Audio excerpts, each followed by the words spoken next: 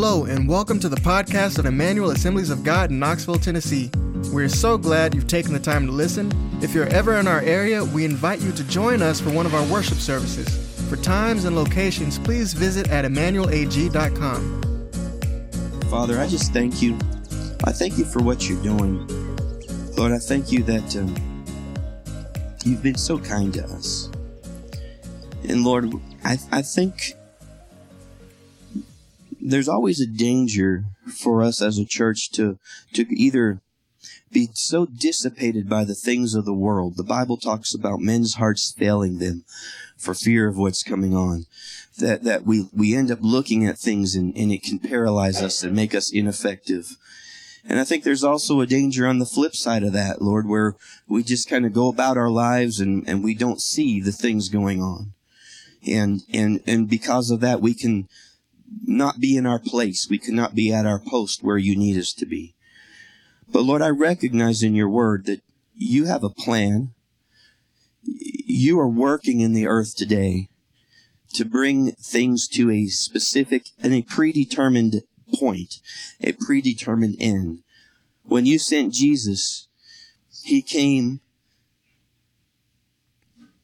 and on that cross, all the evil was gathered up at one place, at one time, so that you could judge it. And the world is heading for another time of judging, a cleansing, when you return and you sort the sheep from the goats and the new creation begins. And Lord, we want to be those who work with you on that. We don't want to be those who are standing by wondering what had happened when it happens. But we want to be those who anticipate your coming, who know the times that we're living in and know what we should do as individuals and as a church. And so, Father God, I ask that you would take us and in this time that we have today, in the message that you've prepared, that you've given me today to bring to the body today, Lord, I ask that it would sink deep into our hearts and challenge us to be those who are ready to move with you into the things that you have on the earth. So, Father God, I ask for utterance, Lord. I ask for utterance. I give us ears to hear, give us hearts to understand. And Father God, help us to, on purpose, plant your words in our heart. In Jesus' name I pray. Amen. Well, as some of you know, I've shared it before, Chi Alpha, the college ministry here in town, has been using our church facility for baptisms. And I love it. And they actually been just doing it out in the parking lot, because obviously we don't have a tank up in the stage. But we're the closest church to where they're ministering. And just last Thursday, they baptized another 3 college students. Can you come on, give glory to God for that? Come on. We need to see revival in these college campuses, don't we? Because, the statistics are not on our side as Christians. They say, the Chi Alpha people say that when Christians go to college, only 20% of them stay true to the faith through those college years. That's 80% means they walk away from God during those college years. That's not a good statistic, is it? So I thank God for Brooke and Tyler and Chi Alpha, who are out there ministering and rescuing people. I mean, I'll tell you what, the Chi Alpha group, they're not just like trying to hang on. They're on fire for God, man. They're on fire for God. And I love to see that. And I'm so honored that they come here and use our facility.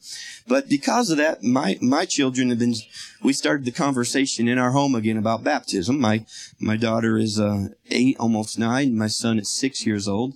And I have him in church this morning. Wave, okay. And they've been wanting to be baptized. And so we said, well, we'll do it. So we picked the coldest day in December. I'm just kidding. No, and we've opened it up. And Sarah, in the back, wave at me, Sarah. Come on, she's going to be rebaptized today as well. And so we're just looking for a special time. So here's how it's going to work. I'm going to bring a word. And then after church, we're all going to just walk outside or downstairs, however you want to do, just down to this lower parking lot. And we've got a very nice watering trough set up. That's adequate for baptisms, and that's what we're going to do. So please stay with us and be a part of that after the service today. You know, as I was preparing this, just thinking about different things, you know, in the early church, baptism was a big part of coming to Christ. You know, we have you kind of develop different traditions. There's different things that seem to work in different cultures. And one of the things we do, you know, is we say, anybody want to be saved? Raise your hand. Everybody, bow your heads, close your eyes. Raise your hand if you want to be saved. You know, repeat the sinner's prayer after me. And man, a lot of people, that's our experience, how we've come to Jesus Christ. And that's good. But in the Bible, what you see is they would just say, you need to repent of your sins, call on the name of the Lord Jesus to save you. And then they would go and they would baptize them as a public declaration of what God has done in their hearts when they called on His name. And that the baptism was a way that they would receive you into the church, and it would also be a public stand of your confession, your faith in Jesus Christ. You know, in the early days of Christianity, when somebody made themselves recognized as a Christian through water baptism, they would immediately lose all their rights as a Roman citizen. Think about that. Oftentimes, as soon as they were baptized, their property was confiscated. They were no longer under protection of Roman law. Many places, many times they were even killed for taking a stand for Jesus Christ. That's why the first 400 years of Christianity records 30 million people who gave their lives for God. 30 million people. That's what it means when we say the blood of the martyrs was the seed of the church. And you know, it's the same today in many parts of the world. As I was preparing for this, I was reading about, I found an article written by a missionary who reaches out to Muslim people. And, you know, it's a real challenge for them in a way because they want to fulfill the scriptures, right? But when a Muslim gets baptized, it is a clean break from their family, from their culture. It's the same kind of treatment that the Romans got. For a Muslim to be baptized, it's a clear act of converting out of Islam and into Christianity. And I think sometimes we fail to understand the implications of this, because in America, you can get baptized and there's no repercussions. Everybody cheers you, and if you ever quit living for God, the devil's just willing to take you back. But you go to a country like that, that's a once and forever. That's a clean break from the culture, from the tradition, from the religion of the state, man. And you know, to convert to Christianity in those countries means to convert socially, spiritually, culturally, and even legally. It's seen as a huge, irreversible step. And of course, it often leads to persecution from the mosque, from the family members. And so it's a big thing. Yet believers all over the world, they take this public stand without apology. Instead, maybe you guys could cut the monitors off or something. I don't know where that's coming. Is it my mic?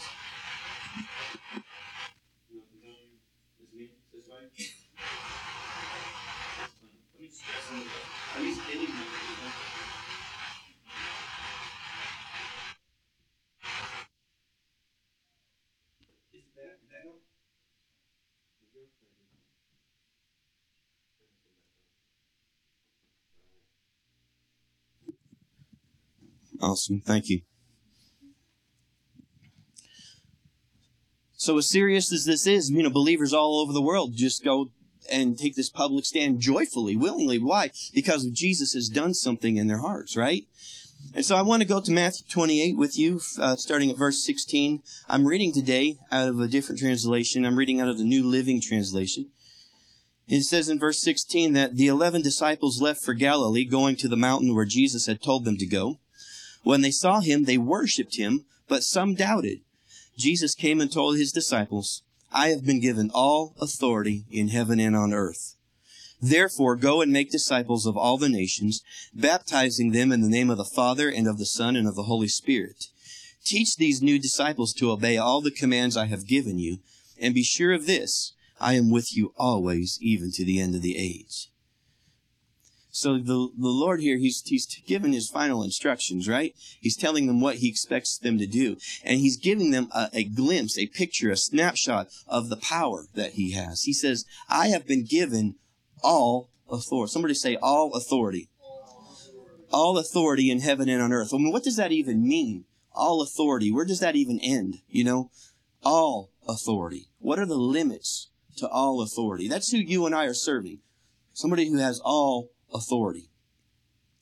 The word there in the Greek is the word exousia. The King James translates it as power, but most of your other translations go with authority, which means, authority normally means delegated power along with the right to use the power. That's what authority is here. But John Phillips, in his commentary, he said, in this context, neither power nor authority is an adequate translation. As the Lord used it here, exousia means all the right of absolute authority and the resources of absolute power. The resources of absolute power. That gets me excited. And so he says, all authority has been given to me. Therefore, go and make disciples of all the nations. That therefore right there, that connects you and me, the authority that we operate into his authority, right? It links our authority to his authority. Because as Lord of heaven and earth, we've been given authority to invade the nations with this message of Jesus Christ. There's some who say, you don't have the right to take the gospel into other lands. Keep it private. Keep it to yourself. But the truth is we have every right. We have a higher authority than what a culture might say, right? We have a higher authority. This is the words of Jesus Christ, the supreme authority. And we have every right to present Jesus as king to the world and expect every culture to bow their knee before him. We have a mandate that's higher than any political, human, religious, or economic power. And we've been sent to the nations to free them from the power of Satan, who holds millions in darkness. People are bound all over the world today in communism, Hinduism, Buddhism, Islam, humanism, they hide behind science, right? Even different apostate Christian groups who used to be Christian and fallen away. There's all kinds of bondage and darkness all over the world. But we've been sent to go and bring the power and the presence and the word of the Lord to these places. And so, there's a lot of people when they study, anthropology and they study cultures. They would say, well, what about preserving the culture? There's always a movement back to getting to the roots of the culture or to preserve the culture. I remember a few years back, we were looking at the tribal culture in India that I don't know that it was Rinkim's tribe, but it was one of the tribes up there in northeast India. And they were trying to get back to their cultural roots, So what about preserving the culture? I want to give you an idea today that I want to present this thought, and then I want to try to prove it just with some examples, that God is always at work within cultures. And his work within cultures always will point them to himself. So that means to me that the natural outworking of a culture is for that people group to come to Jesus Christ. You want to preserve a culture, you want to honor culture, fulfill the culture by bringing the culture to Jesus Christ. Amen? That's what you were born for. That's what they are destined for. That's why he said, go out, they're mine, go into all the world, get them. I had a friend years ago, and he was part Cherokee Indian. And he was a Christian, but he had this sister who was at one time getting into trying to find her Cherokee roots, So I remember he emailed me this whole write-up on the Cherokee nation and the Cherokee people. And honestly, it was interesting. But it was long. It was like real small print, 5 pages, single spaced. And I'm reading it and I'm studying it. And I remember some really cool things. Like one of the buildings that the Cherokee Indians built for worship was the exact same dimensions as the temple, the tabernacle in the Old Testament. Like, how does that happen? How does that happen? But she was trying to get back to her Cherokee roots. And he's like, what do I tell her? What should I do about this? And I said to her, to him, well, just tell her, even if there is a connection to Judaism in your history of your ancestry, man, the Jews needed to be fulfilled by coming to Jesus Christ. So it's the same thing. You come to Jesus Christ, and that'll be a fulfillment of everything that God is doing in your culture. Amen? It seemed like an obvious answer to me. He's like, yeah, that's good. That's good. My wife is from Northeast India, and her tribe has actually been recognized by the state of Israel as the lost tribe of Manasseh. But they're all Christians, so they don't want to go. Because if you go to Israel, they make you convert to Judaism. But they're already completed. Amen. But what's interesting is this: even as their history and then their songs that their ancestors wrote, they've got this witness of people coming through the sea and worshiping one God. And they came through China, man. They never worshiped the dragon. They went to India, and in Northeast India, they never practiced Buddhism. They never practiced Hinduism, because God was working in their culture to preserve them until 120 years ago, when the missionaries came and they became Christians. And they didn't become Christians in spite of their culture. They became Christians because of their culture. It was a natural conclusion, because God had already planted a witness of himself in the culture. I read a book back in the 1980s. Yes, I'm that old. I know I don't look it. I look extremely young. The book was actually written, I think, a decade before that, so it's an older book now.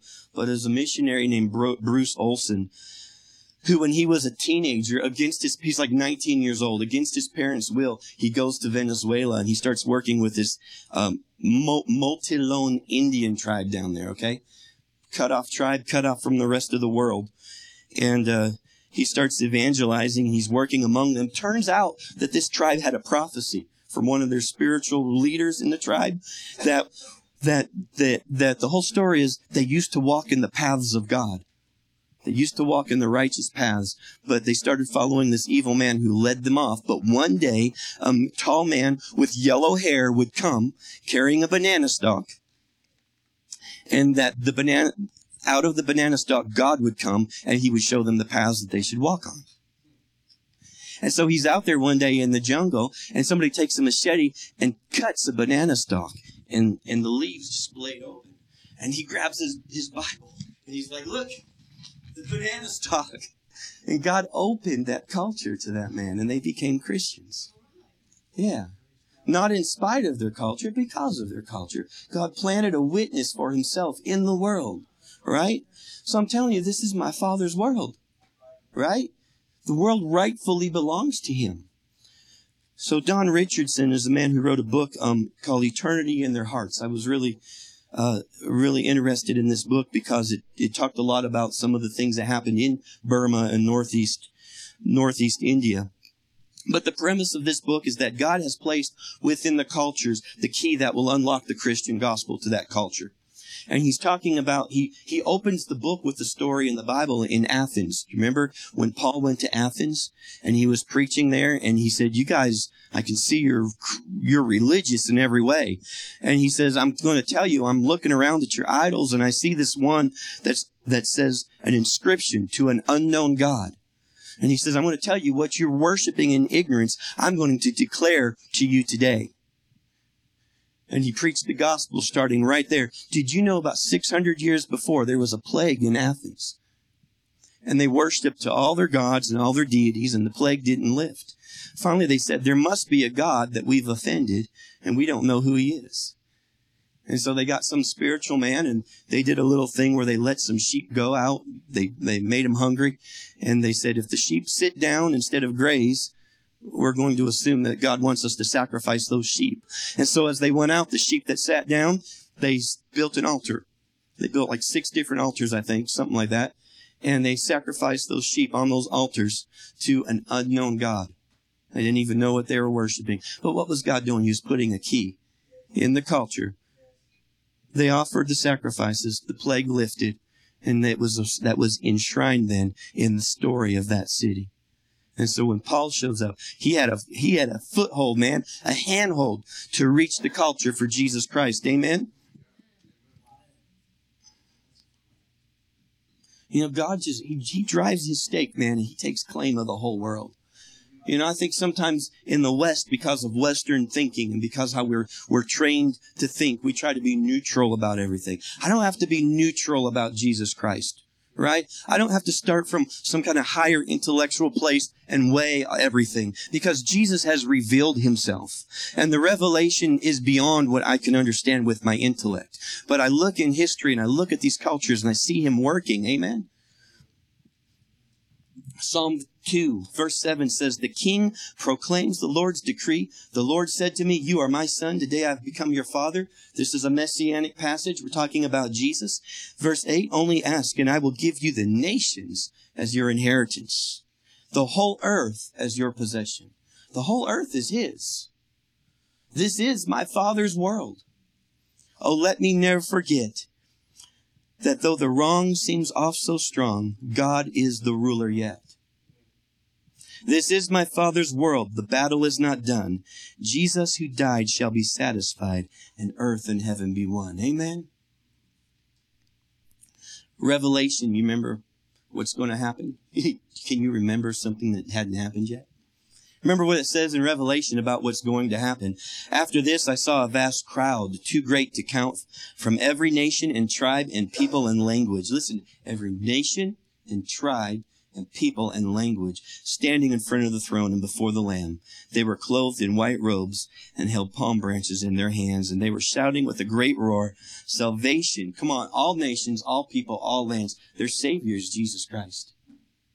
"Salvation comes from our God who sits upon the throne and unto the Lamb." So I want to tell you just about a couple more if I can. This is from the book. He continues and he documents in the book just numerous tribes in the northeast India and the Myanmar area. This particular, the Karen tribe, the Mizo tribe, the Naga tribe, they all have stories in their folklore. They all have prophecies about a lost book. A lost book that will reveal God to them. I mean, and he goes in great detail. I don't have a lot of time, but they talk about this lost book that they used to have, but that somebody would come and restore to them. And so, these groups, they're up there are surrounded by Hinduism and Buddhism, yet they kept their cultural identity until the missionaries came, and they're Christians today. I want to tell you one more for some people from Myanmar. It's the Wa people, W-A. I love this story. It's so crazy. They have this spiritual leader, and he saddles up a donkey, and he tells his followers, he says, "I want you to follow this donkey, because this donkey is going to lead you." This donkey's going, this donkey's going to lead you to a white brother who has the book of God. So they saddle up this donkey and they start to follow him. This donkey walks 200 miles. They follow this donkey for 200 miles, and it comes and it stops next to a well. And they're looking around, wondering why they're here. And there's nobody around, and they hear some noise in the well, and they look down, and there's a white man with blue eyes looking up at him saying, "Can I help you?" And they look down there and they say, "Yeah, do you have the book about God?" And they're like, "Oh, as a matter of fact, I do." He's a missionary. He was working with another people group there. And they said, "Well, we've got a donkey for you. We want you to come and teach us about God." He's like, "Well, I can't go now. My work here is too great. Let me train you, and I'm going to send you back." And the whole tribe was converted. Again, because God is working in the culture. I mean, look, don't you believe that God has got keys, that even though the enemy is looking like he's bringing such an onslaught of evil, at the same time, God is planting the key that will undo everything that Satan has tried to do. Come on, I looked at Revelations. All people, all tribes, all nations, all tongues. God is not done saving people in our culture, in our country, in our we need a representation of this generation before the throne of God. And so we need the key that God is already working. So when we go out in the authority of Jesus Christ, we're not trying to just make inroads on our own. We're working with God who is already making a way.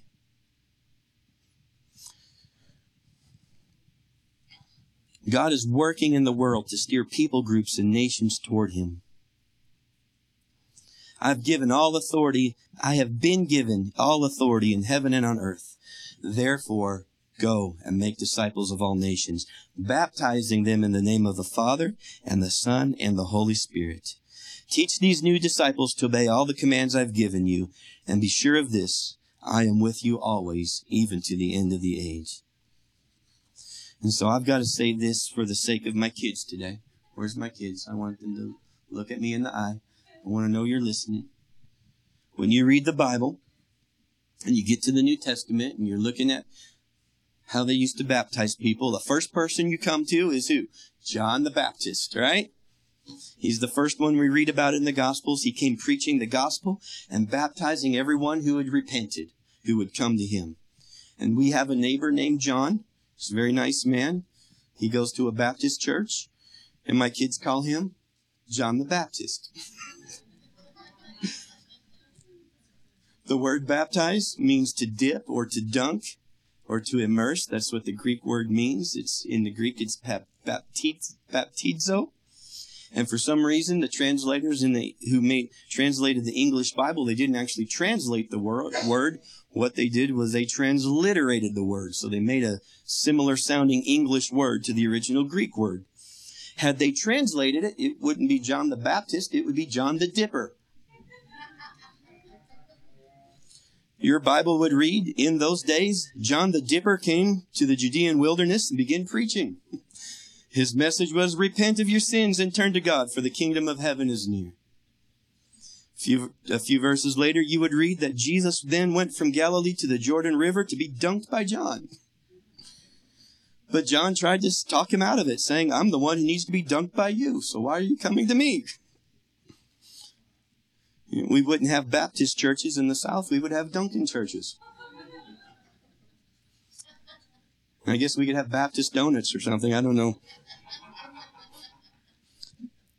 Baptized probably is a better word, I guess, than dunked. It sounds a little more serious, maybe. But literally, that's what he was. He was John the Dunker, John the Dipper.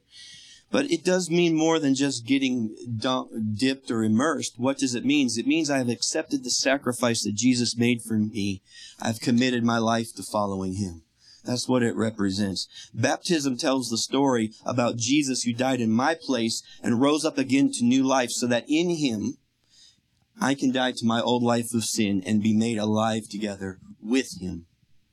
This is called the teaching or the doctrine of identification. Identificate, not like a driver's license or something. Identification means for a Christian, identification means that somehow God sees me in Jesus' story.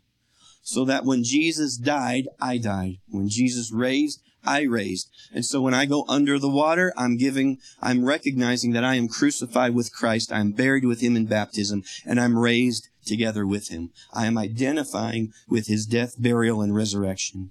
So that from heaven's viewpoint, when he died, I died. That's powerful. When he was raised, I was raised. You can see this in Romans chapter 6, verse 1. It says, well then, should we keep on sinning so that God can show us more and more of his wonderful grace? Of course not. Since we have died to sin, how can we continue to live in it? Or have you forgotten that when we were joined with Christ Jesus in baptism, we joined him in his death? For we died and were buried with Christ by baptism. And just as Christ was raised from the dead by the glorious power of the Father, now we also may live new lives. You know, because Jesus died and was buried and raised, he went into that grave. On the cross, he took all our sins, all our weaknesses. He buried. But when he came up out of that grave, man, he left that stuff in there. Right? That stuff didn't resurrect with him. You know what I'm saying? Think about it. You know, somebody dies of a disease or something. When they die, that disease dies. Right? Jesus carried all of our sicknesses, all of our diseases, all of our sins and weaknesses in himself. And when he died, they all died. God pronounced judgment on that evil in the flesh, in the body of Jesus Christ. And when he died, it ended for us. When he came out of that grave, he left that stuff in the grave. And that's when we identify with him in baptism. We go under with all the baggage and stuff we've been carried. But when we come up, we leave it in the grave with Jesus. Amen? His death was my death. Colossians 2:12, for you were buried with Christ when you were baptized, and with him you were raised to new life because you trusted the mighty power of God who raised Christ from the dead. You were dead because of your sins and because of your sinful nature was not yet cut away. then God made you alive with Christ, for he forgave all our sins. So the act of going under the water, which we will do today, represents what God has already done in your heart and in your life. When you repented and came to him, there was an unconditional surrender. Unconditioned means I give up, man. I'm not hanging. I lay down my life. That's it. You lay down your life to God, he raises you up and gives you the life he wants you to have. But you put your life on the table and you don't pick it back up. He picks you up and gives you the life he wants you to have. I think sometimes we lose that because we can get the idea the way we do it in America that just pretty much add Jesus to your already basically pretty good life and you'll have an even better life. No, you've got to, coming to Jesus means I die. I lay it down. He'll pick it up. I don't pick it up again. So baptism then signifies our union with Jesus' death and resurrection. It symbolizes the end of my old life and the beginning of my new life in him. So water baptism then identifies me with Jesus. Why does that work? Because when Jesus walked on the earth, he identified with me. Jesus identified with me.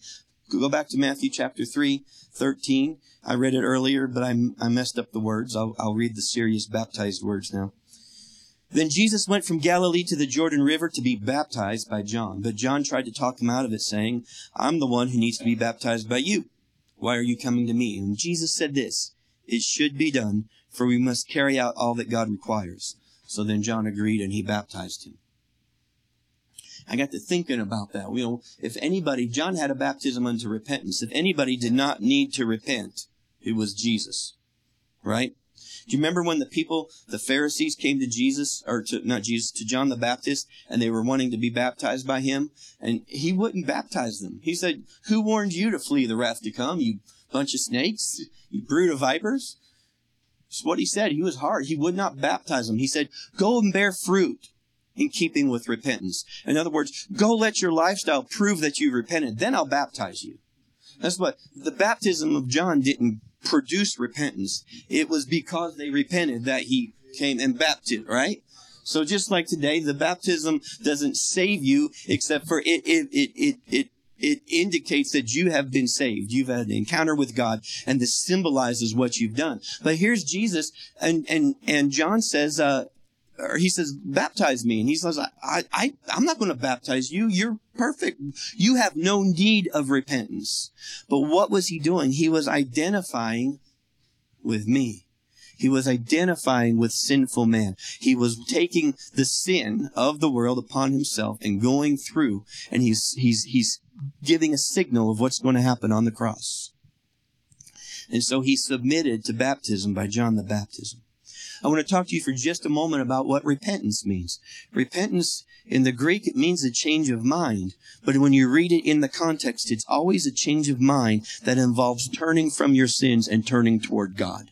That's what it means. There's a story in the Bible, Matthew 21, verse 28. Jesus is telling a parable. He says, what do you think? A man has 2 sons. And he went to the first and said, son, go work in my vineyard today. And he answered, I will not. But later, he changed his mind. There we go. He changed his mind and he went. There's a picture of repentance, right? Today, we would probably call that a change of heart, rather than a change of mind. Come with me. I want you to come and be part of what we're doing. No, I'm not going. And then, you go and the person shows up. You say, what are you doing here? I had a change of heart, a change of mind. I came in. But that's what repentance involves. It involves turning from our ways, turning to his ways, leaving our lives behind and looking to new life in him. So repent is to have a change of mind, this change of heart. It's come to the realization that what I am doing is not working. I was wrong and I'm willing to change. I need to change. And if anybody didn't need to repent, it was Jesus. And John the Baptist knew this. That's why he said, I need to be baptized by you. Why do you come to me? But he was identifying himself with the people in need of repentance. He comes taking our problems, our weakness, our failure, and he identifies with that when he goes under the water that day. Because in a few years, he's going to go to the cross. And he's going to go into the grave, and that's exactly what he's going to do for us. So thank God I don't have to go through this alone. He knows all of our experience. And he says, it says in the Bible, I'm crucified together with him. With him.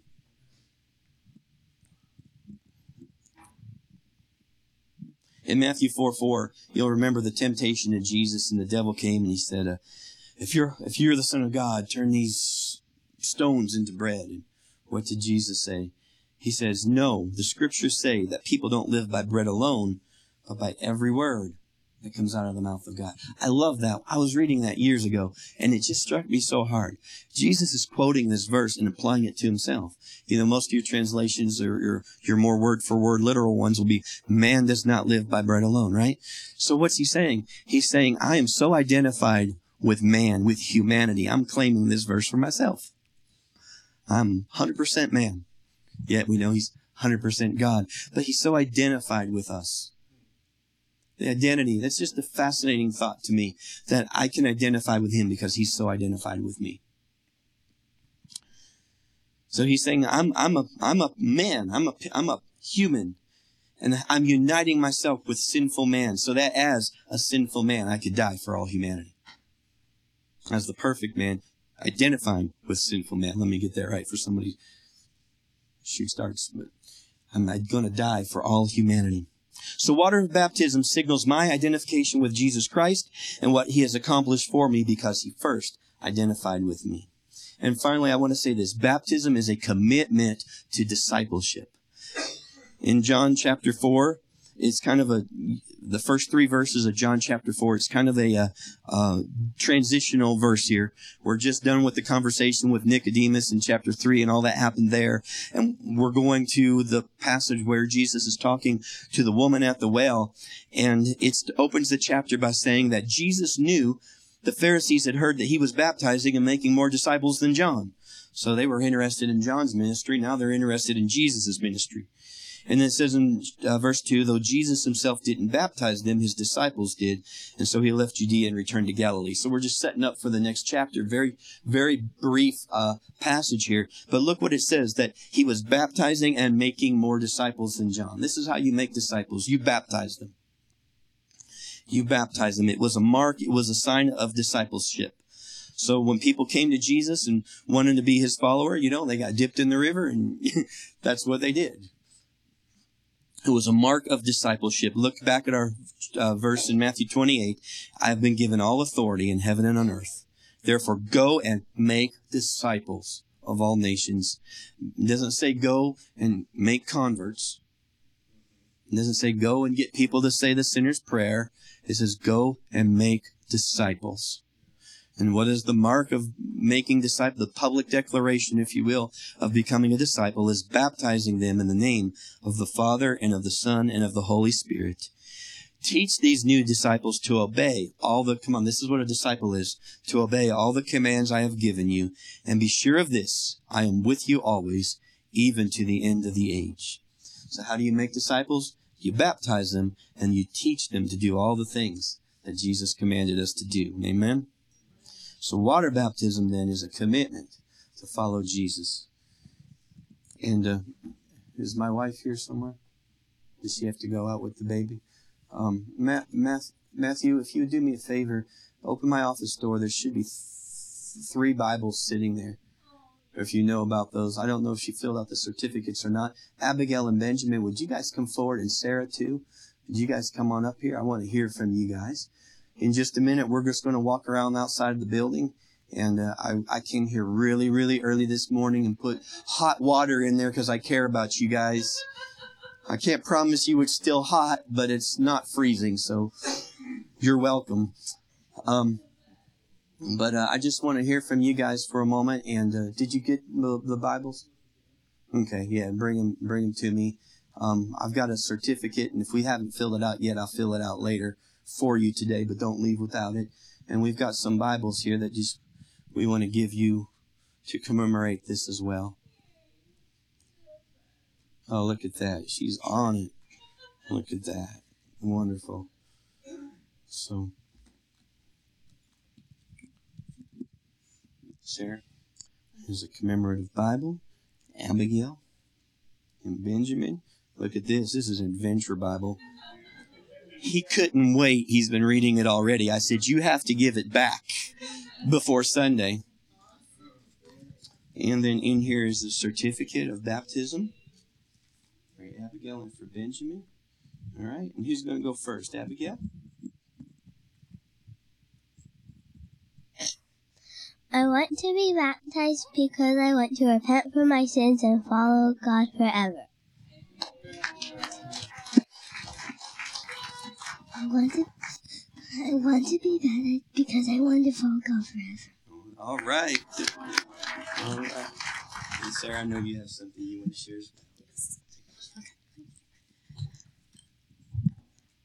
Thank you guys for all the support you guys have given me over this time, especially with everything that has gone on.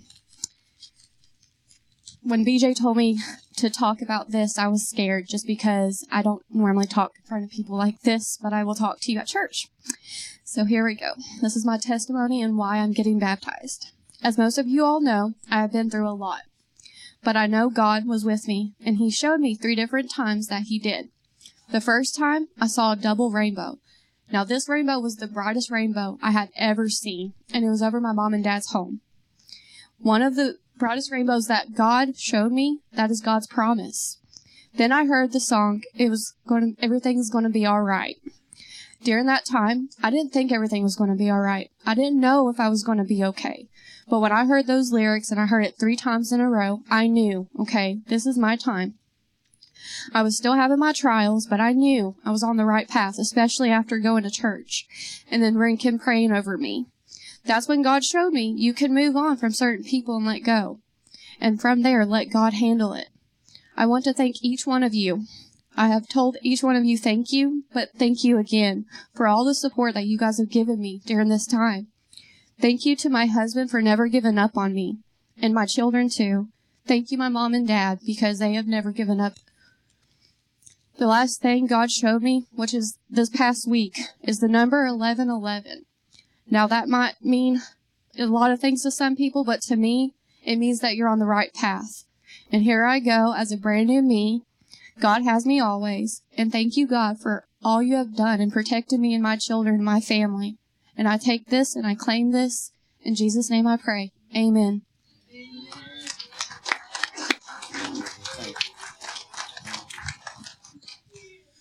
All right. Well, let me just go ahead and say a prayer ahead of time. And then we'll go down there. And if you guys will just follow us around to the bottom of the building, we'll have a baptism. Amen? Father, I just thank you, Lord, for what you're doing here. I thank you for the testimonies of Sarah, Lord, that you, even though she's gone through stuff, you've never let her go. And even though she's maybe made some wrong decisions at times, you were always there. And you were always ready and always had a way to make a way for her, Lord. And I just thank you for that. I thank you for what you're doing in her lives, Lord. And as a church, I just want to say we bless it. We bless it. And Lord, we look forward to you continuing in her life and in this family, Lord, in Jesus' name, Lord. Bring them into the fullness of what you have for them in Jesus' name. And Father God, I pray for my kids too. Lord, they're young. They're starting off in life. And I'm so grateful and thankful of the excitement I see in them just to make this commitment publicly to you. Father God, bless them, Lord. Let them grow in the as it says in the scripture about Jesus. Let them grow in wisdom and in stature and in favor with God and men. Let them know your ways, Lord. Let them walk in them always and bring them into the fulfillment of the destiny that you've placed within them. In Jesus' name I pray. Father, I just bless this church. I thank you, Lord, for just the lifeline that this church is for many. In Jesus' name I pray. Amen.